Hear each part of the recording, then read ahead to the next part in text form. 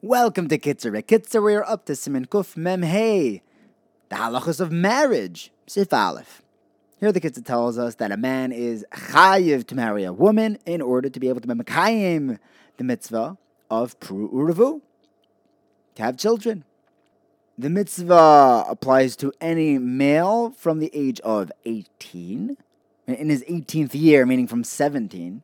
And in any event, he should not pass 20 years of age without being married, says the Kitzur, unless he is learning Torah behasmada diligently, and he's afraid that if he gets married, it'll interfere with his learning, because he'll have the responsibility of a husband. In that case, he's allowed to push off getting married, but even this heter only applies if his Yetzer Hara isn't overpowering him, that he's not affected by improper thoughts because of remaining single. And Sif Beis the Kitzur says that once someone has a son and a daughter, he's mekayim the mitzvah of pru uravu, but that's also only if both the son and the daughter are not sterile. And the Gemara explains that if either the son or daughter is infertile, he hasn't been mekayim the mitzvah because they cannot continue populating the world with further generations. If he has a son and a daughter, but they, Rachmana litzlan, passed away, if his children had left behind children, then he's still mekayim the mitzvah of pru uravu. That only applies if his grandchildren include a boy and a girl, and they were born from the son and the daughter of this man. Since each child is survived by a child, and he has both a male and female grandchild, it's as if the grandfather has a son and a daughter. Even if his son fathered the daughter and his daughter had the son, since this boy and girl grandchildren came from his son and daughter, he's mekayim the mitzvah of pru uravu. But if one of his children did not have any children, even if the second one has a whole bunch of sons and daughters, the grandfather is not mekayim the mitzvah yet, or he's not potter from the mitzvah yet. In Sif Gimel, the Kitzur tells us that even if someone was already mekayim the mitzvah of pru uravu, he still needs to remain married.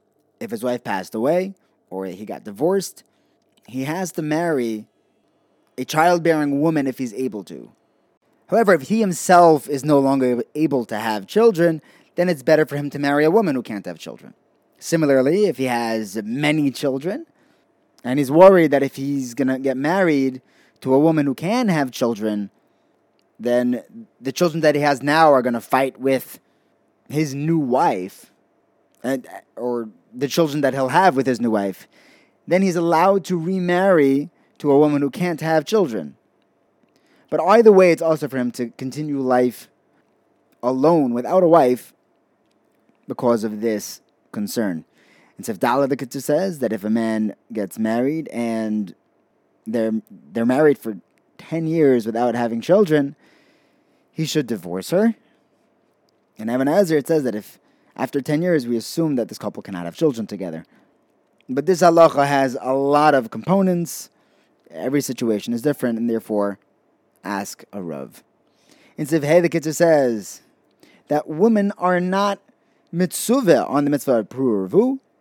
However, they should also get married to avoid any chshad of inappropriate behavior.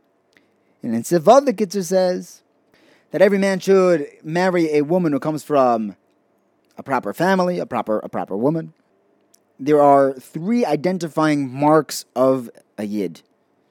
Yidin are baishanim, rachamonim, and goyim lechasadim. We're bashful, merciful, and we do acts of kindness.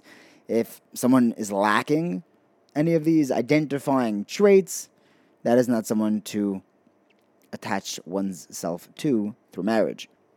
It also brings up the question or assumption that someone has a proper yichus. Thank you for learning with me. Have a wonderful day.